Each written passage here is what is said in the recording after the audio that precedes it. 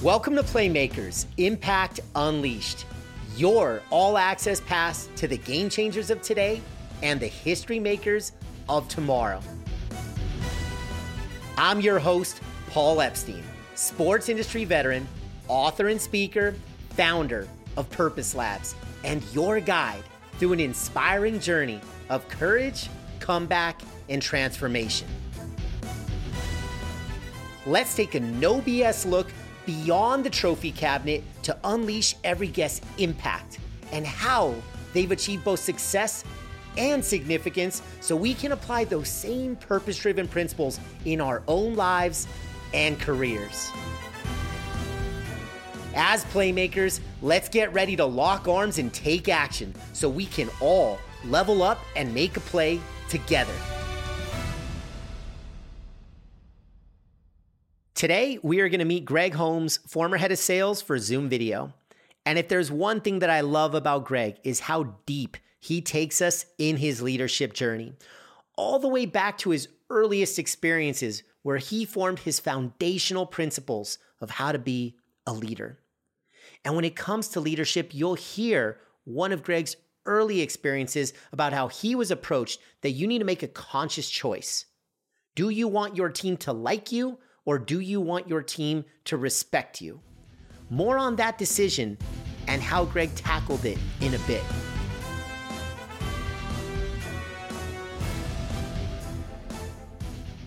This one got me especially fired up because I too, like Greg, have faced a similar fork in the road. And this, my friends, is a prime example as we build our Playmaker community. Not only in this first episode, but for every episode going forward.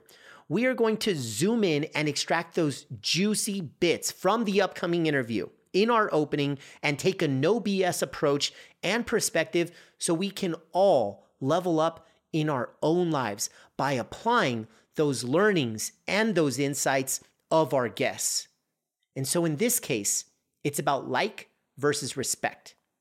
Is it an either or is it a yes and? Allow me to share my quick perspective from personal experience as I faced a similar decision that would eventually form the type of leader that I would be. So in my past, I'd been given advice to go all in on respect.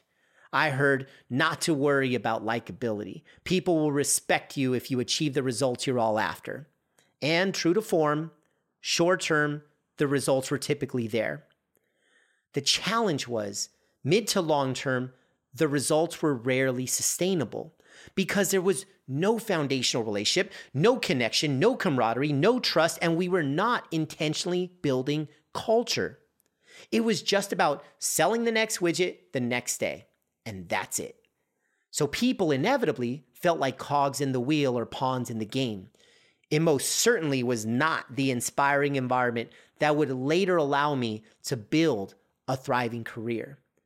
But I needed to hit rock bottom in some of these early chapters of my journey to learn those invaluable lessons. So what happens when you go all in on respect? Well, here's at least my take. People will respect your title, your rank, your role, your authority. But if all you do is prioritize respect over likability and relationships, what happens is they don't respect you as a person or as a leader.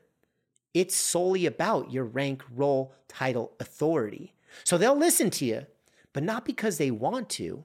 They'll do it just because you're their boss. Versus when I went against the trend at a different stage of my career, it was all about likability. It was all about relationships. And even though I had to go against the advice of many mentors because they said you shouldn't be hanging out with your team, you should be leading from above, not from within, essentially, it was the opposite of servant leadership. It was the opposite of empathy. It was the opposite of relationships, and it didn't feel right. It didn't feel authentic. And guess what? When I eventually went all in on likability and relationships, the results were still there short term, but now they were also sustainable in the mid and long term. So the intrinsically motivated environment of purpose, of significance, of impact, check, check, check. The results were there. The recruitment of talent took care of itself. The retention of talent took care of itself. The engagement of our people and our team took care of itself. So all of these problems that many of us face in business were taken care of when I prioritized likability and relationships over respect. The best part, I didn't care if people respected my rank, role, or authority. All I cared about was, did they respect me as a person? And that was the most inspiring part in my earliest days of learning how to be a leader. I hope you enjoyed this first no BS opening take in our inaugural episode of Playmakers.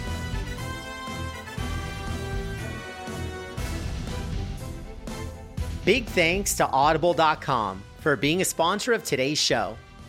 As Playmakers, we're all about leveling up and lifelong learning. So what could be better than a free audiobook and 30-day free trial when you visit audible.playmakerspod.com. With over 200,000 titles to choose from, there is no limit to what you can explore. Perhaps, and these are just a few of my personal favorites, you want to check out The Success Principles by Jack Canfield. Consider this chicken soup for the soul of personal growth. Or maybe you dive into Grit by Angela Duckworth, where she unpacks the power of what happens when passion meets perseverance.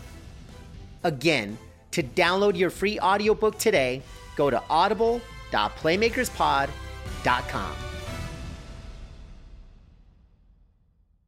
On today's show, we're interviewing Greg Holmes. And Greg, who I consider to be a dear friend, has such a fascinating background and his path to get here where he is today. Starting up as an educator, then taking a hard left turn to Silicon Valley, joining multiple high-growth tech startups, including WebEx, and most recently, as head of sales for Zoom Video, where he helped build the company from day one. And he's going to unpack a lot of that journey for us in this interview. What I admire most about Greg is he has harnessed the balance between success and achievement, along with cracking the code toward happiness and fulfillment being the metrics that truly matter. I can't wait for you to get this backstage pass into Greg's life and join me on this first episode of Playmakers. Greg, welcome to Playmakers. How we doing? I'm good, Paul. Thank you. Glad to be here. Of course. And it's awesome seeing you, even if it's virtually, to bring every one of our Playmakers in. So you and I, we go back a few years. And if I can recall, and I'm going to have to leave some details out for, this is a PG-13 show, but all I do remember, we're in Lake Tahoe. It's a really cool sales conference. At the time, you're head of sales from Zoom. And there was a Winter Olympics evening gathering, team building, if you will. And I remember one of us, it might have been you, was blindfolded.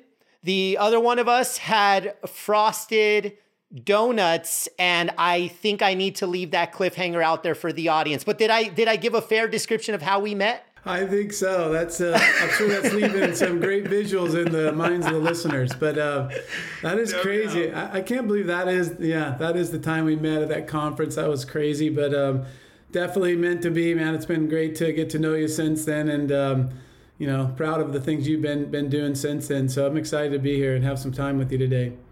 Absolutely. And the feeling is mutual. And we're going to unpack how you followed your passion and your purpose. Of course, the climb from day one at Zoom. And so that's going to be in our future.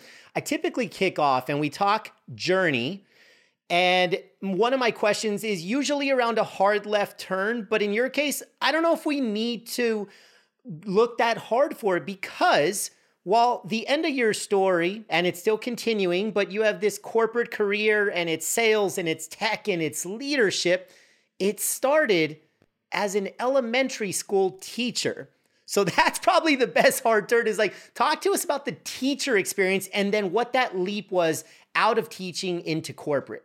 Yeah, so my mom was a middle school teacher. She taught in Oakland. She was a drama teacher. So I remember going to her drama her classes. She'd take me there at times. And I think being around that, I think also growing up, I had a little bit of, some challenges growing up, I'll say, and just remembering those teachers that stood out that really had my back. And I think those are influences. But when I graduated from college, honestly, I was a political science major, and I wasn't quite sure what I would be doing. I thought about maybe going to law school, and I just decided to do some student teaching there in Santa Barbara, just to kind of feel that out. That was in the back of my mind as well, and I just enjoyed it from the get-go, just being around young minds and, just the unpolished gems and, the opportunity to lift them. And frankly, especially the ones, I always like to spot the ones that I knew or had a feel that they are also kind of going through some challenges, maybe on the home front or wherever in their life. And,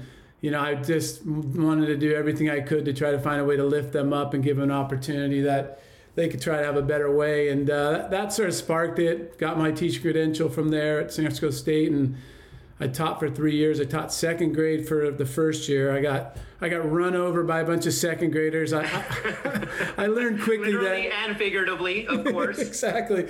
I learned quickly that you can't be too nice to, you want to be nice to kids. You want them to like you.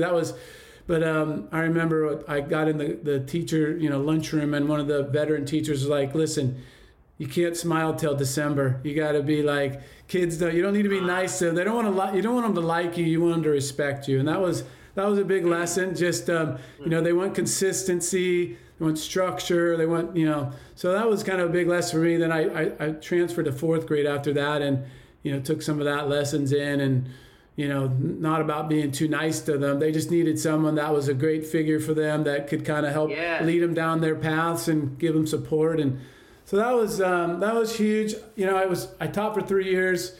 We at the time, my fiance, we were close to getting married, and I felt like, unfortunately, because I'd always said I wouldn't let finances change my passion for teaching, but the reality sort of hit in the Bay Area that with my wife not probably going to be working as we thought about having kids, I thought I got to change careers. So I actually didn't go right into tech. I'd been painting houses since that was my first job in high school. I got a painting job for $4 an hour in 9th grade, and I did that all through high school. Kind of helped me buy some classic cars and had a little money in my pocket. And I took it into college, did it in the summers. So I'm like, you know what? Maybe I'll start a painting business. So I started a painting business called Pleasant Painters. I got my contractor's license. You came up with that name, Pleasant Painters? I did. All right. I'm foreshadowing a theme here with happiness, but keep going. Yeah, this is good. There's a connection. It's all a circle.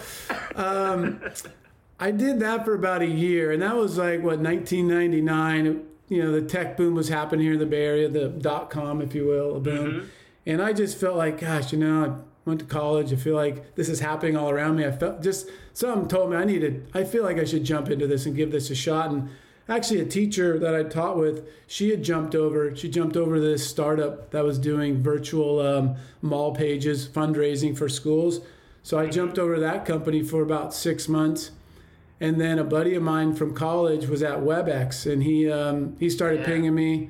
It's like, you got to get over, this company's going huge. We're going to go public. And I finally listened to him and ended up going and interviewing there. And that started like an 11-year run at WebEx and Cisco. And that then spawned my opportunity to get into Zoom. But I'll stop there. Yeah. No, that's perfect. I'm glad you unpacked it. And so even going back to, because I'm one of, and I'll just say this, and most of our audience knows, so I come from my dad, my late father. He was an educator. So I always praise the fact of how much I learned from him, from his former students, and really just how applicable the classroom can be to life at any given stage. Like in your case, you plugged in at an elementary school level, and in your words, they ran you over. And trust me, my dad would probably say the same thing, regardless of what level he taught. But I just think there's so many life lessons, and you touched on a few, but to bring our audience in, if you could say, you talked about the balance of like and respect, and is it a yes and, or is it an either or?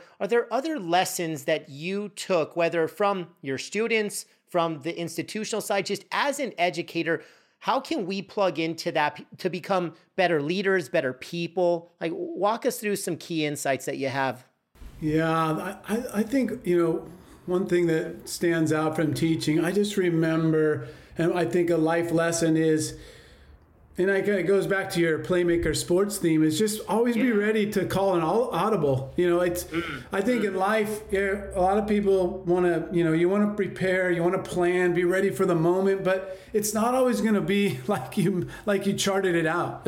Frankly, it usually never is. But I think people often stay too long with what they plan because, I worked hard, I charted this out, I planned it, it's got to go this way, and you fight that. But I learned quickly in teaching, I'd see it was raining outside, and I knew, okay, the kids aren't going to be able to go out for recess. They're going to be squirrely. There's no way I'm going to keep them in their seats all day in this classroom. So you just got to call audibles and say, all right, I got to do something today to get them on their feet, move around inside the classroom so they're not bouncing off the walls. Otherwise, it's just going to be a nightmare. So things like that, that was a big lesson for me. You close that door in the classroom, you got these 25 kids, and, it was every day was different, and I always knew going in each day that, all right, I'll work on a lesson plan, but it's likely going to pivot, and I'm going to have to be ready for it and just be creative and read the classroom.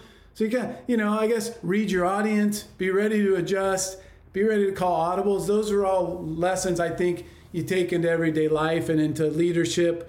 Again, a lot of times, like I said, people want to stick to their plan. I think that's thinking about yourself and what you plan. Right. You got to think about your audience and what they need and what are they like today. That something probably happened to them the night before, that they're in a whole different mood than the day before. You got to be able to see that. If you're too stuck on your plans and what you want to kind of think the day should look like, you miss so much. So I think it's sort of becoming a little bit unselfish in that way to, if you're whether it's a teacher or a sales leader, whatever type of leader you are leading a sports team, I think read the audience, read your people. That'll steer you to how the day should go, the month should go. How do you go ahead and approach things? I think that's what it's all about. So that was probably one of the biggest ones. So a couple things to feedback for all the playmakers out there. One is write your plan in dark pencil, not pen, because those audibles are inevitable. So you got to be able to pivot. And especially at a time like now where a lot of us, when we reflect back, the pandemic created so many challenges, and the word pivot and audible are becoming commonplace. And now you hear things like the new normal. Well, what does that mean? And how does it apply to me? How does it apply to my family, my company, etc.? So I think there's a valuable place you brought us there.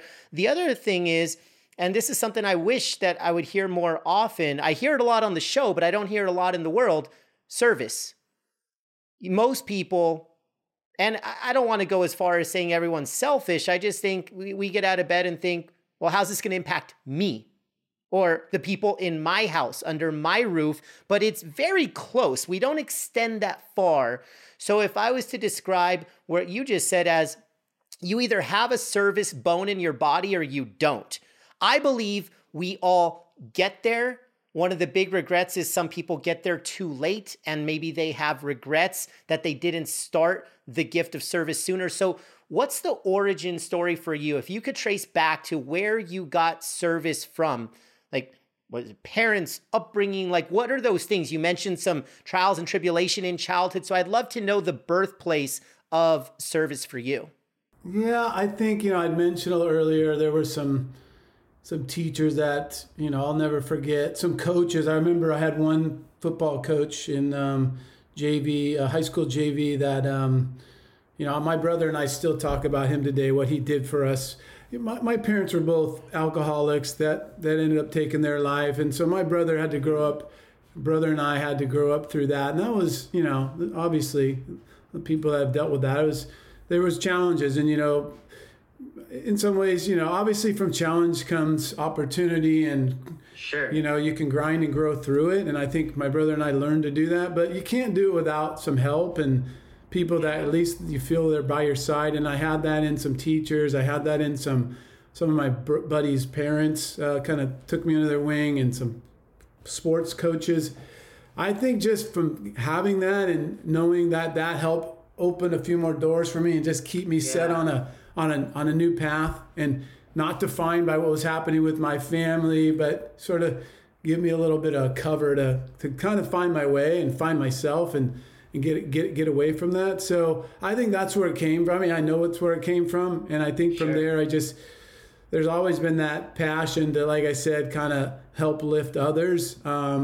Again, especially ones I can sense. I've sort of getting that sixth sense of like, I can tell when someone's going through something. And, there's been that desire since then to always try to find a way to help. And that's why I think teaching became a big window for me. I knew I'd have that opportunity, especially get them when they're young, if they are having tough times, especially. And, every kid needs a hand, whether they're going through crazy challenges like that or just they're just growing up in this world. It's all challenging. Mm-hmm. But I think that gave me an opportunity then getting into sales leadership and just, again, a lot of times, whether they're young or older, sales reps, everyone's growing and evolving no matter what their age. I think, again, that was another outlet and opportunity to try to help lift and coach people to get them towards their full potential. Did you notice any, like, are the lessons of leadership, whether it be an elementary school class or a massive, like at its highest moment, how many folks were you leading at Zoom at its peak? At its peak, about 1,000. I was kind of running all of sales, operations, customer care, our channel team. So towards the end there, that was roughly about 1,000 people. So you've got 1,000 folks, all in this case in an adult stage, at a professional stage for one of the most hyper growth organizations. And this was pre-pandemic. A lot of your story is going to happen before the world understood, the power of Zoom and the connection to Zoom when you were a smaller growing company. But 1,000 lives in your span of care is how I think of it. I don't call them reports. I say span of care. So was there any difference when you were the coach or the teacher, if you will, in a professional environment versus in a younger environment with kids? Like, do you feel like the same principles apply, or do you feel like there's some uniqueness on how you tackled the gift of leadership and the privilege of leadership in both settings? Yeah, I mean, I would just kind of off the top, I think more similar that for sure than not. I'm trying to think quickly about the key differences. I mean, I know I had to catch myself many a times. It was so familiar to teaching, but I didn't want my sales reps to feel like, oh God, he was a second grade teacher and he's comparing that to working with me. What am I, a second grader? So I had to watch that connection. But at the end of the day, I think very similar. And like I said, it was all, it turned for me, especially after that first year of teaching, and just the reminder of, you got to really look at your people, whether it's a student, whether it's a sales rep on your team, get to know them, try to understand them as best you can. What are their experiences been like? What are their, I know you're big on what's your why. That's a big part that brought us together, but trying to find that in them. I always felt like whether it was students or salespeople or anybody you're working with, players on a team, if you can understand their why and what really drove them, I felt like if you could just tap into that and get that almost like spinning like a top, and you get them all spinning individually and you're working as a team, that was where the magic and the power came from, because you could tap into that and get them humming because they knew you understood them. And when people know that you understand them and feel that energy connection of you to their why, man, I feel like that's when they run through walls for you. They'll do anything. No doubt. So I think, I don't know. I'm trying to dig to think of like the big differences. Obviously, the content's huge, big difference of sales skills and, how do you approach, managing an opportunity versus teaching content in school. I think outside of that, I think they're very similar. I think they're pretty much the same thing to me. Super similar. And this thing called purpose, which I spend the majority, I immerse myself in the space of purpose. And I always ask myself, and this is actually interesting, I'll just riff on this for a sec. I ask myself, so as you know, first book coming out, Power of Playing Offense, and really the thesis is all around, before you lead others, you must first lead yourself. And that self-leadership, the core of it is knowing who you are, which is your purpose and your values. And so that's the space I'm in. And if you ask me what the future looks like, oh, for sure there's more books. And for sure, especially with Newborn on the way, like there's kids books coming. Like I'm going to start serving the youth. Like, dude, trust me, this is the mission. It is happening. It is the calling. But I ask myself, like, how do you explain purpose to a kid? I don't know the answer to that. And I don't know if you have any thoughts about that, but like, I'm fascinated by, you wouldn't call it purpose.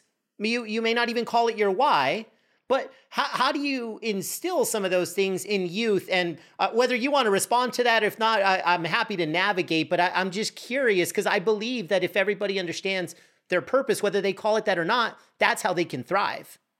Well, no, I love the question. It's actually pertinent. I just went through this with my family. Since leaving Zoom, my wife and I, one of the first things we thought about, like we want to start a foundation. We want to find a way to give back and do something good for the world and include the kids in it. And so that was the first thing we started working with this organization to help us. And that was the first thing, like, what is the purpose? What is the purpose, your purpose? What is the purpose of foundation? And frankly, we kind of started going through the exercise. Okay, well, looking around the world, obviously tons going on with COVID impact, Black Lives Matter. I've always been passionate about environment and animals and that kind of stuff.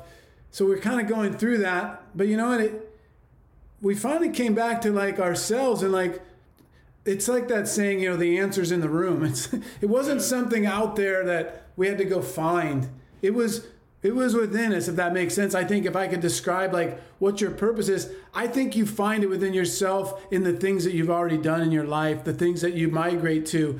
And so I always thought back, you know, one of the things that helped us establish our foundation, like little things like I used to love to do, or I still love to do, when I drive over the Bay Bridge and go to pay the toll, I love to pay for the people behind me. And this was whether I had $100 in my bank account or more. I mean, I just always done. I kind of felt like you never know what's happening in that car behind you. And you know what? Maybe this will change their outlook and kind of adjust their day in a positive way and amplify that.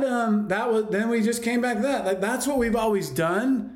So stick to that. It's already showing itself. So I think to tell people to find their why or their purpose, I say look at yourself and what are the things you've already done that kind of are showing up. It'll tell you. It'll kind of write the purpose for you without feeling like it's something you got to go out and seek somewhere else. It's right there with you. So I don't know if that makes sense, but that kind of was what I went through. And again, it was right back to, well, what have I always loved to do? I've always loved to lift people. I've always loved to try to help give them that nudge that helps them find their full potential and give them the full opportunity.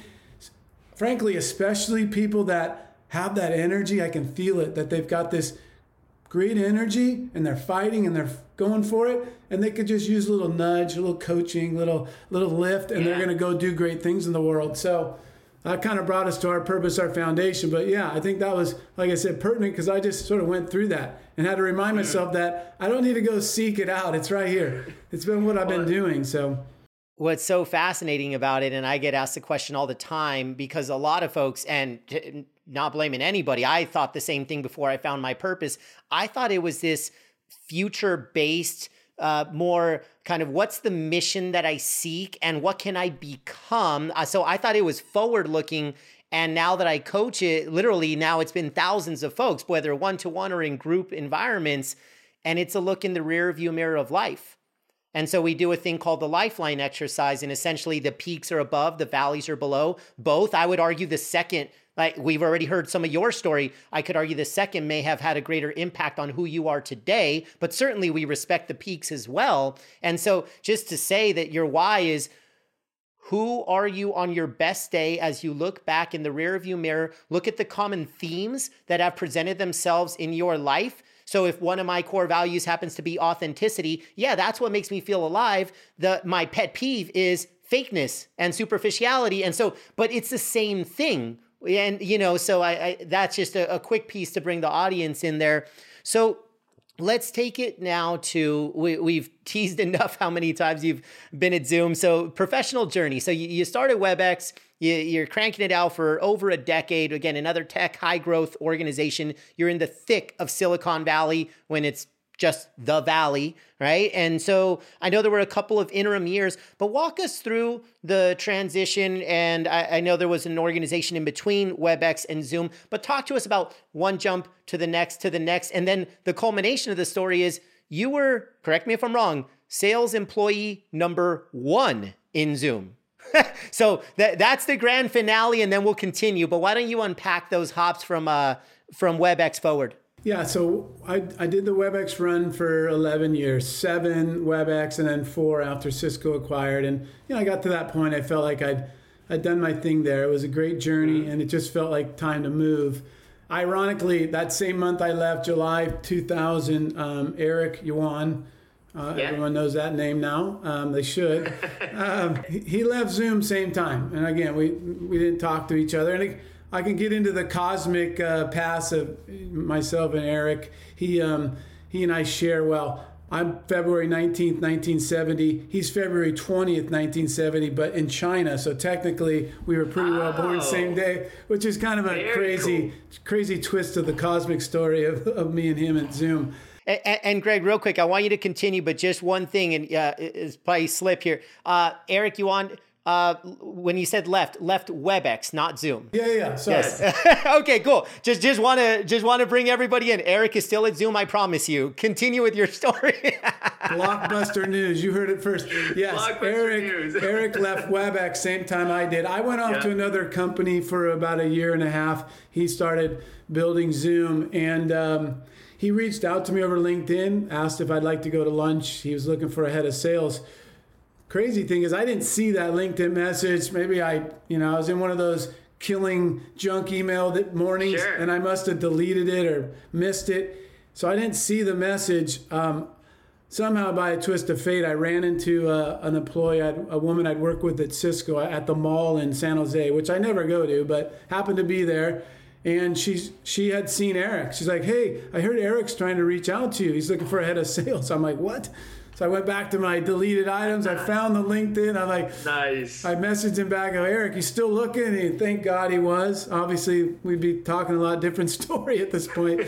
But and funny, that woman just texted me about a week and a half ago. She's kind of looking for a new step in her career, and so it was my opportunity to kind of help give her a little bit of support. So anyway, that's another story. But started there. There were 6 of us in San Jose when I started. I was given the job of head of sales. So I was the first sales employee, as you mentioned, and a couple engineer leads, Eric, our head of marketing and product, and a support guy. That was kind of it. And it was almost like the teacher, remembering being a teacher, like Eric, they had been renting a small little office. It was pretty close to Levi Stadium as it was being built. That was back in 2013. So it was just starting the building of the stadium. We were right down the street, and he had been renting a small little office, and he rented my one right next to it for me. He's all right, here's where you start your sales team. So it was like,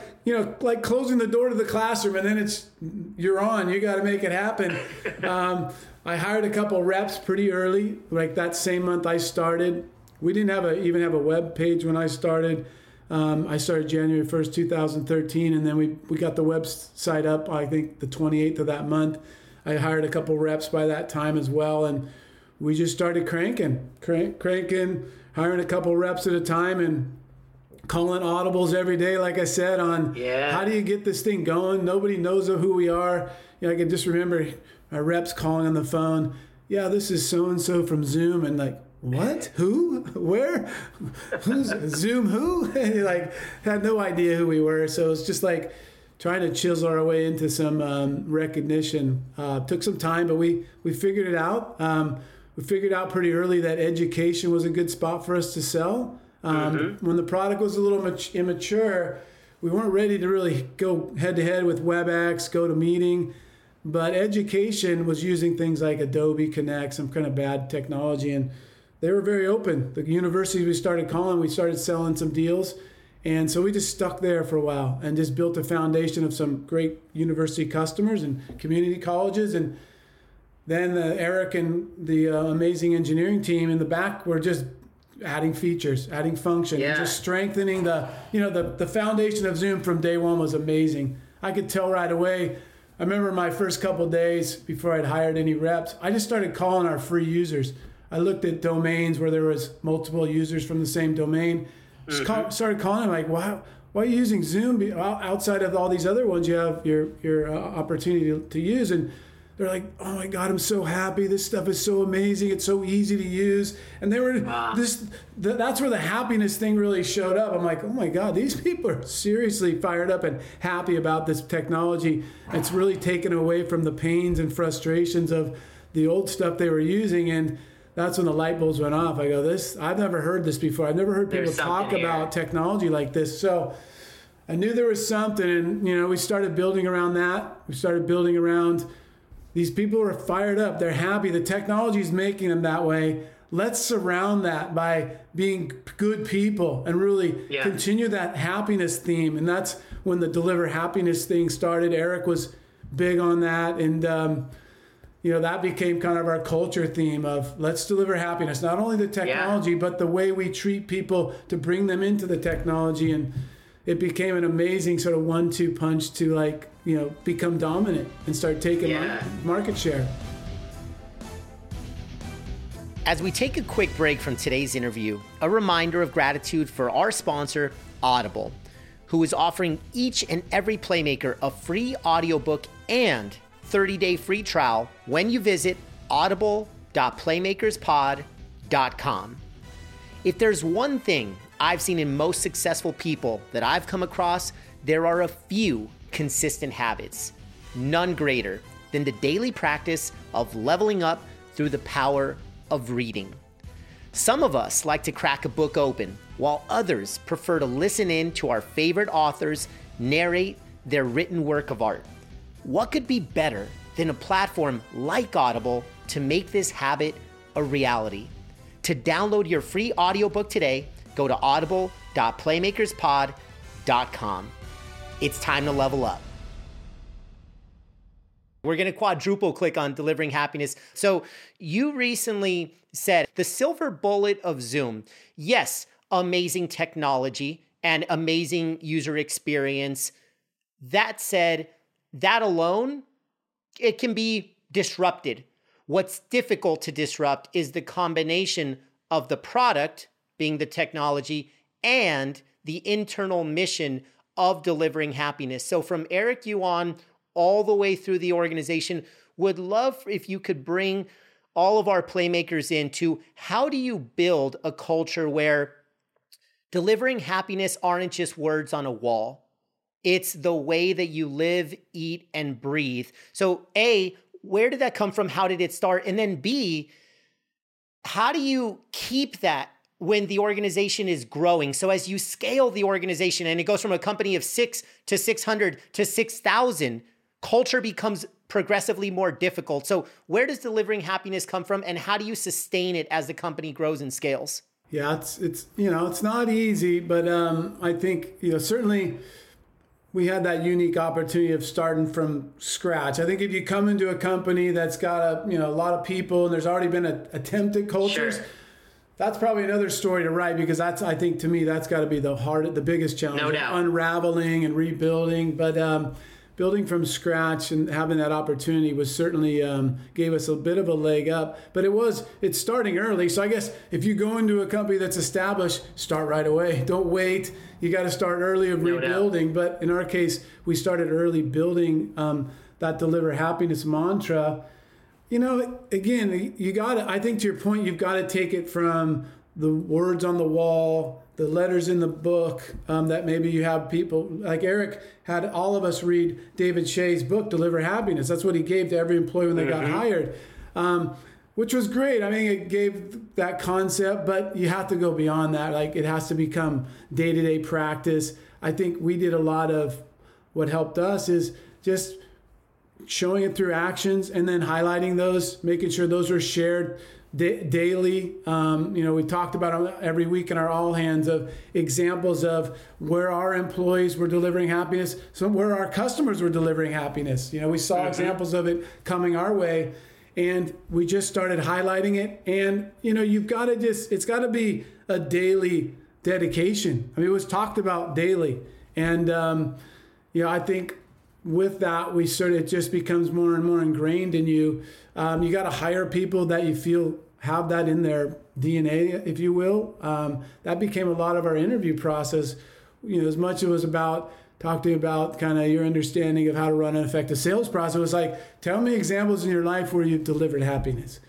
And that's where frankly, I feel like I passed up a lot of salespeople that crushed their numbers in all their past jobs. But I could kind of feel that, sometimes you have those sales folks that they get to those numbers sometimes by breaking some big glass and like breaking some, no doubt. I think maybe breaking some lines and just not maybe doing it the right way. That I passed on those people to find the ones that could give me those examples of, okay, this person has definitely along their path, that's been their mindset of like doing the right thing with people, caring about people around them. And so we started hiring people like that. That becomes a big part of it. Then it's not this fabrication of culture, right? It's these people already had the nuts and bolts to make it happen. Then you just sort of do the march, put some programs around it, or organize it a little bit, and then you can start running quick with that, and that starts to show up quickly in culture. Because again, those people that you've hired already have it ingrained in them. Yeah, and what I'll share with everybody listening too. So I've had the blessing, and I truly call it that intentionally. I had the blessing of working not only with you, but partnering with Zoom's leadership team and the entire sales team.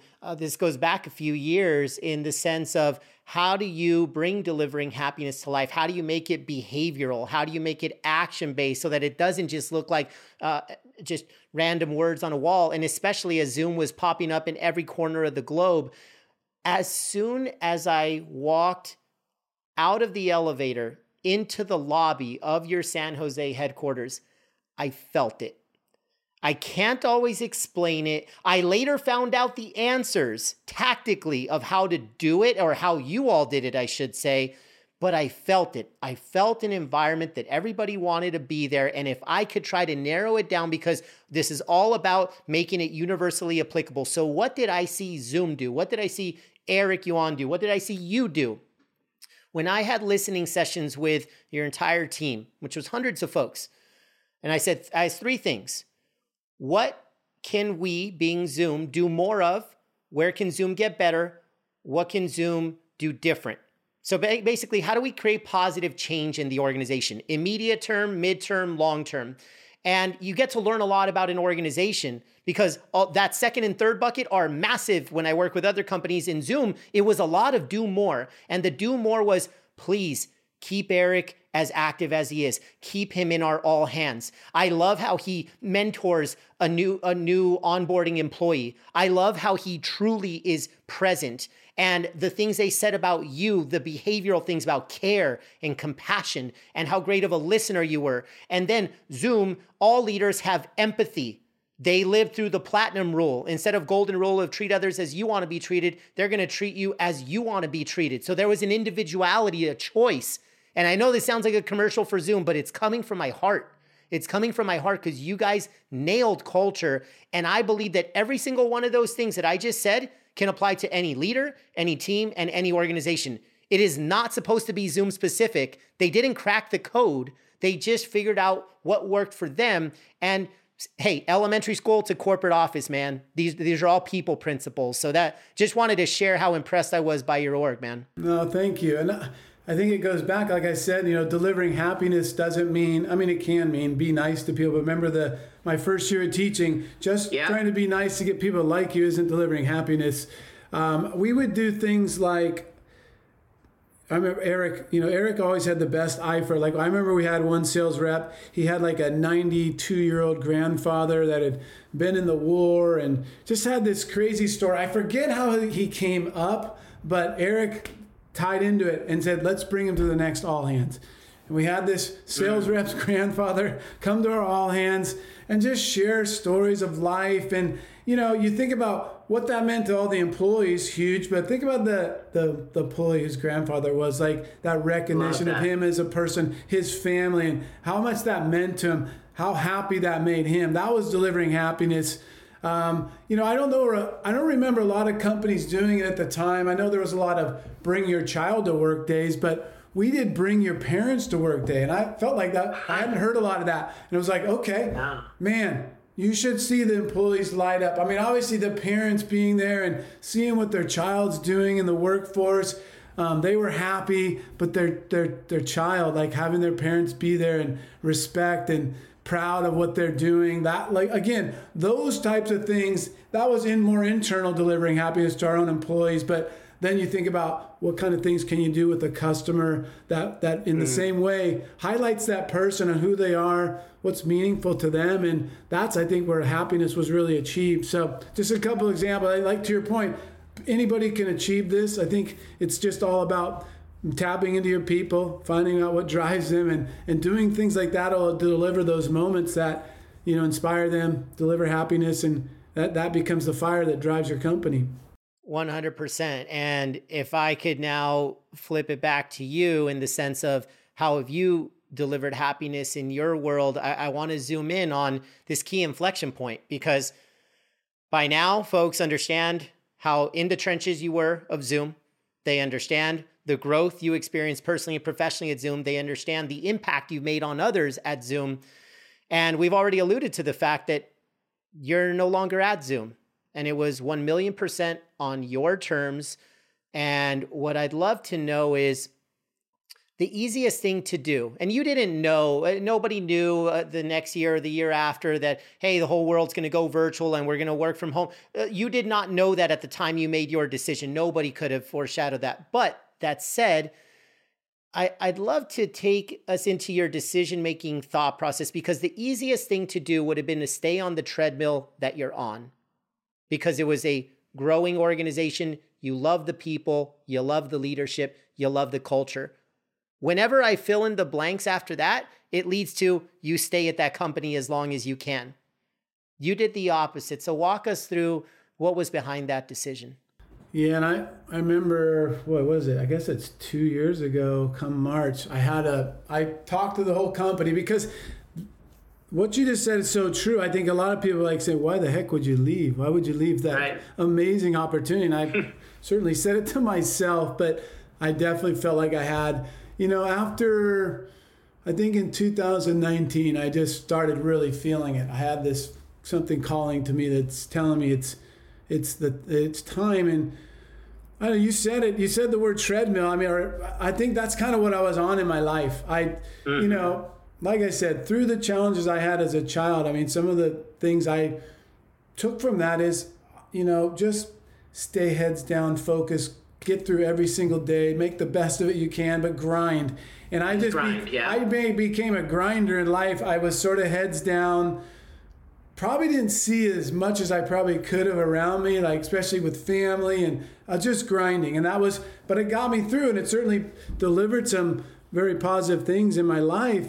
But I feel like I'll just keep grinding. And you know what? I got a son who's turning 18 this year. He's going to go off to college. I mean, my time with him is short. And frankly, in the past 7 years, I haven't been as connected with him. I've been connected with this amazing company. It's been my family from my family, and these 1,000 people that I'm working with. And I just feel like, and my wife, we have an amazing relationship, but it was taking its hits too. And I knew, like, what, the life is too short, and you don't get this opportunity of a crossroads to be able to even decide whether I should take this left turn or not, and leave this amazing opportunity, amazing company to go do. The first driver was that family. I felt like, what, life's too short. My kids are growing too fast, and I'm missing time, and I've got this chance. I got to take it. I got to spend more time with them. And then, I think in the back of my head is I'll find other ways to deliver happiness and give back. And, back of my mind was get back into teaching in some way, some form, or do something. And so those were my big drivers. And it was a hard decision. It was hardest decision I've made, maybe the easiest in some ways, if that makes any sense. That I knew was the right time and right decision to do so. And it's been interesting. I found through, I talked to a lot of people who've maybe been in similar positions, and man, 90% of them go back to work in 6 months. And I found that, my theory is, I maybe not be right, but I think, a lot of times it's people say, well, I just love the grind. I love, I missed it too much. I had to go back to it.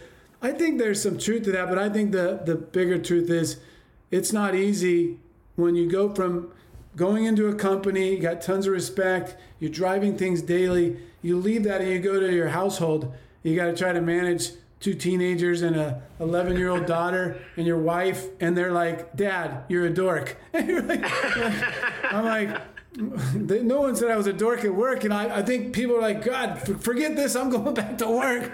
So I think it's challenging to go home and then sort of re-find yourself and like, okay, now what do I pivot myself into from after doing this for so long, and how do I still get that sort of adrenaline feeling of each day? I think it just takes time and work. You can get some from family. You got to find new and creative ways to get it from other things. But yeah, that's been an interesting experience for me so far this year. Certainly COVID as the wrapper around it as a year to retire has, made it even more unique, I think. But those were the key things that really drove me to make the call. Yeah, no, I appreciate you sharing. And in a nutshell, it was the treadmill is what you do, but your decision was driven by why you did it. And ultimately, while I'm sure there was a lot of thrill and high fives and bear hugs on that climb and ascension from a corporate ladder, but there was a sacrifice and there were trade-offs. And it's, can I be an A+ leader in the office and an A+ leader at home? And can I wear all these different hats at its optimal level? And what we realized is that there are trade-offs. And so it's not to say your decision has to be a playbook for others. It's all about, if it makes sense to you and everybody in your house, then isn't that what matters? Because there's going to be other companies, but we're all trying to not have to say there shouldn't be another home. Like you only have one of those. And so how do you protect that? And I applaud everything you just said. So whether for the foundation, for you personally, or for your family, you can answer in any of those spectrums that you want. Just pick whichever resonates the most. What's the impact that you want to live the rest of your life toward? Well, I think the foundation, which, as I explained earlier, we kind of went through the exercise and came back to looking through the rearview mirror, as you said. And so I just want to continue that. I don't need to be recognized for it. I kind of like to be low pro. I like to just those random acts of kindness.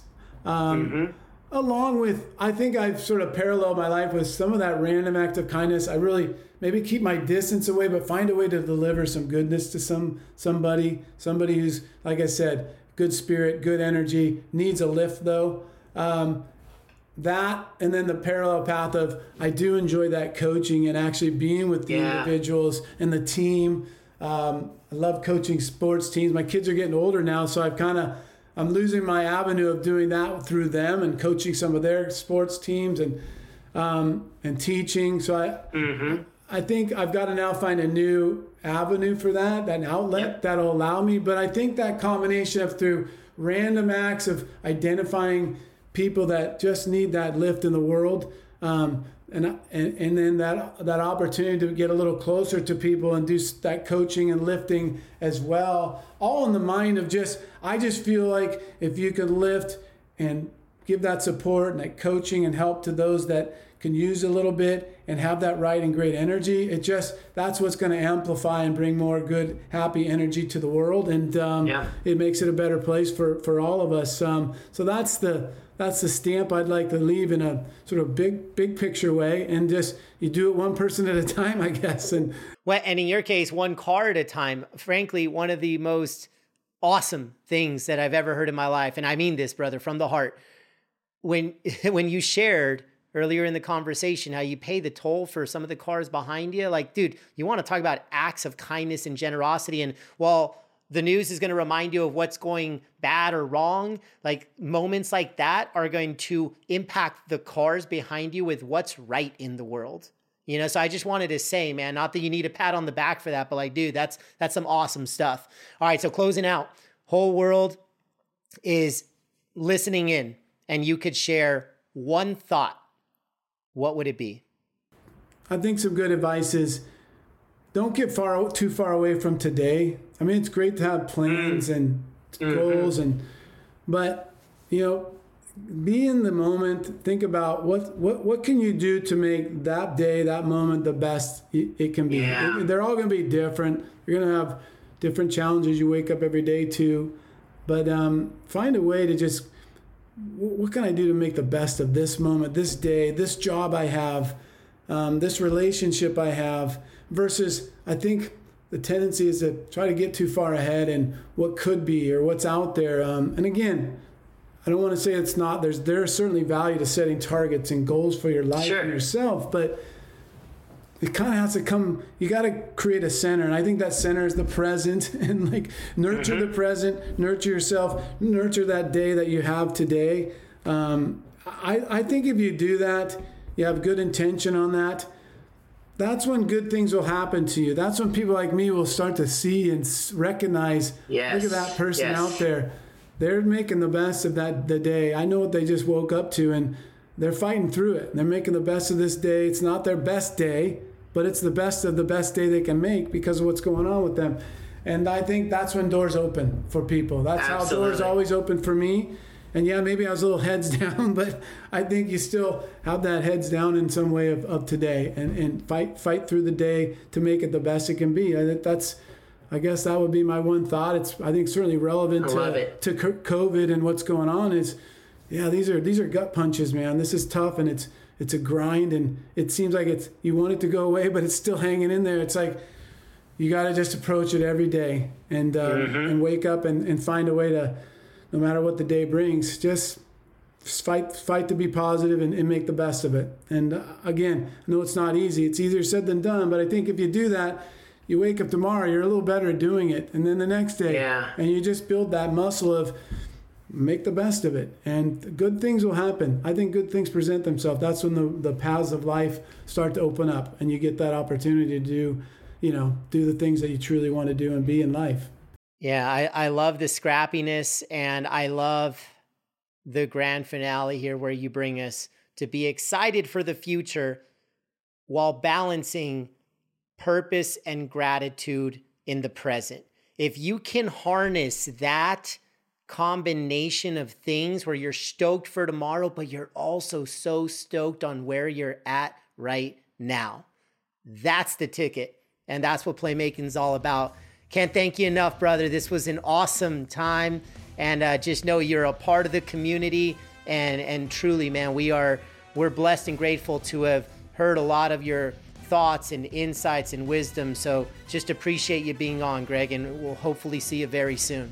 No, thank you, Paul. I appreciate you, man. You've taught me a lot along the way, and I'm so proud of you and the audibles and pivots you made this year to find your way, and keep it going, man. It's been a pleasure to be here. So thank you so much for having me. What an awesome interview that we just had with Greg. I hope that you are as fired up as I am about the level of authenticity and purpose and impact that he brought to the table. It's now time for each of us to make a play. And this will be a constant close to Playmakers, where we're going to end each interview with an opportunity to roll our own sleeves up and put a tangible insight from the interview into practice. So Greg unearthed a theme of knowing who you are as a foundation of leadership. And I couldn't agree more, because from my perspective, the core of leadership is that before you lead others, you must first lead yourself. And self-awareness is one of the greatest lenses that we can have to level up. So what I'd like to do now is introduce a tool straight out of my book, The Power of Playing Offense. The tool is called your Superpower Assessment. And this assessment is curated to create that self-awareness toward your strengths, toward your talents, and toward your passions. Those things in life that make you uniquely you. In other words, they're your superpowers, and we each have them. We just may not be fully aware of it yet. That's where the Superpower Assessment comes into play. And before we dive in, I just want to quick call out that you will see a link to the assessment in the show notes. So feel free to check it out while it's fresh and top of mind as soon as you close out on this episode. Let's quickly establish an understanding of what do I even mean when I say superpowers, and also what should you expect from the experience of unleashing your superpowers. So starting off with strengths. This is how you are hardwired to excel. Some examples are you're a builder, you're a grower, you're a developer, you're a problem solver. Maybe you're a planner or a doer or a visionary. Or like me, you're the connector. You're the relationship guy or gal. And an example of a question that you're going to dive into is, what are you naturally and exceptionally good at? That's strengths. Moving into talents, think of these as your gifts. And one of my favorite questions that you're going to dive into is, what comes especially easy to you? Lastly, your passions, the things in life that get your juices flowing like none other. The question that highlights this so well, what makes you feel alive? That's a sneak peek into the types of questions you'll immerse yourselves in. In terms of logistics, environment is everything. You're going to want to be in a private and calm space where you can fully focus and reflect away from your daily working environment, ideally free of technology. Think of this as a retreat-like setting, only this is a self-retreat just for you. Give yourself at least 2 hours to fully process, reflect, and notate. The most important part is to transfer what's in your head onto paper. And it all starts by putting time on your calendar to take your superpower assessment. So if you are inspired and committed to know what your superpowers are, then pause this episode and put it on your calendar now. For all of us, as playmakers, here is my ultimate promise to you. Do this assessment of your superpowers, and it will deliver a life of greater clarity and conviction, because you're now going to have a deeper understanding of knowing who you are at your core. What allows you to play to your strengths? What talents and gifts you can begin or continue to build on? And what passions you can fully express and bring to the world. Once you have all of this intel in your back pocket, it's then time to bring it to action. And as a closing reminder, all of these details and more can be found linked in the show notes. I can't wait for you and every single member of our Playmaker community to meet me at the 50 and unleash your superpowers. Let's do this. Loved what you just heard? Share it with another Playmaker. And for all of today's show notes, head over to playmakerspod.com, where you can not only enjoy additional resources from today's show, but all previous episodes as well. And if you haven't already, subscribe to the show on Spotify, Apple Podcasts, Stitcher, or wherever it is that you get your favorite podcasts. If you gained significant value from today's episode and genuinely feel that you have leveled up, give us a 5-star rating. And between now and the next Playmakers episode, let's stay connected. Hit me up on LinkedIn @Paul Epstein or Instagram @Paul Epstein Speaks. Playmakers is produced by Motown Podcast Studios in collaboration with Purpose Labs. Wishing you a high impact week of action and purpose. See you next time on Playmakers.